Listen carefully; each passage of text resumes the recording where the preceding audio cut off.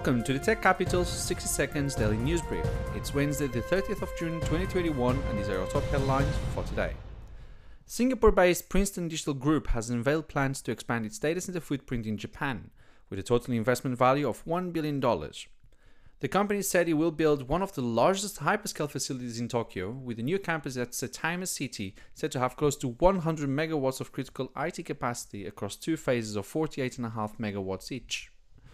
And Amazon has announced 40 new renewable projects in Canada, Finland, Spain and the US that will help the company power its operations using green energy sources. The new projects bring total renewable energy investments by Amazon to 10 gigawatts of electricity production capacity.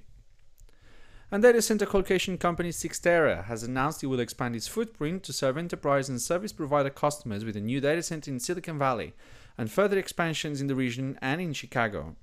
In total, there's 12 megawatts of new power on the way, including a leased data center facility with more than 120,000 square feet of hosting space.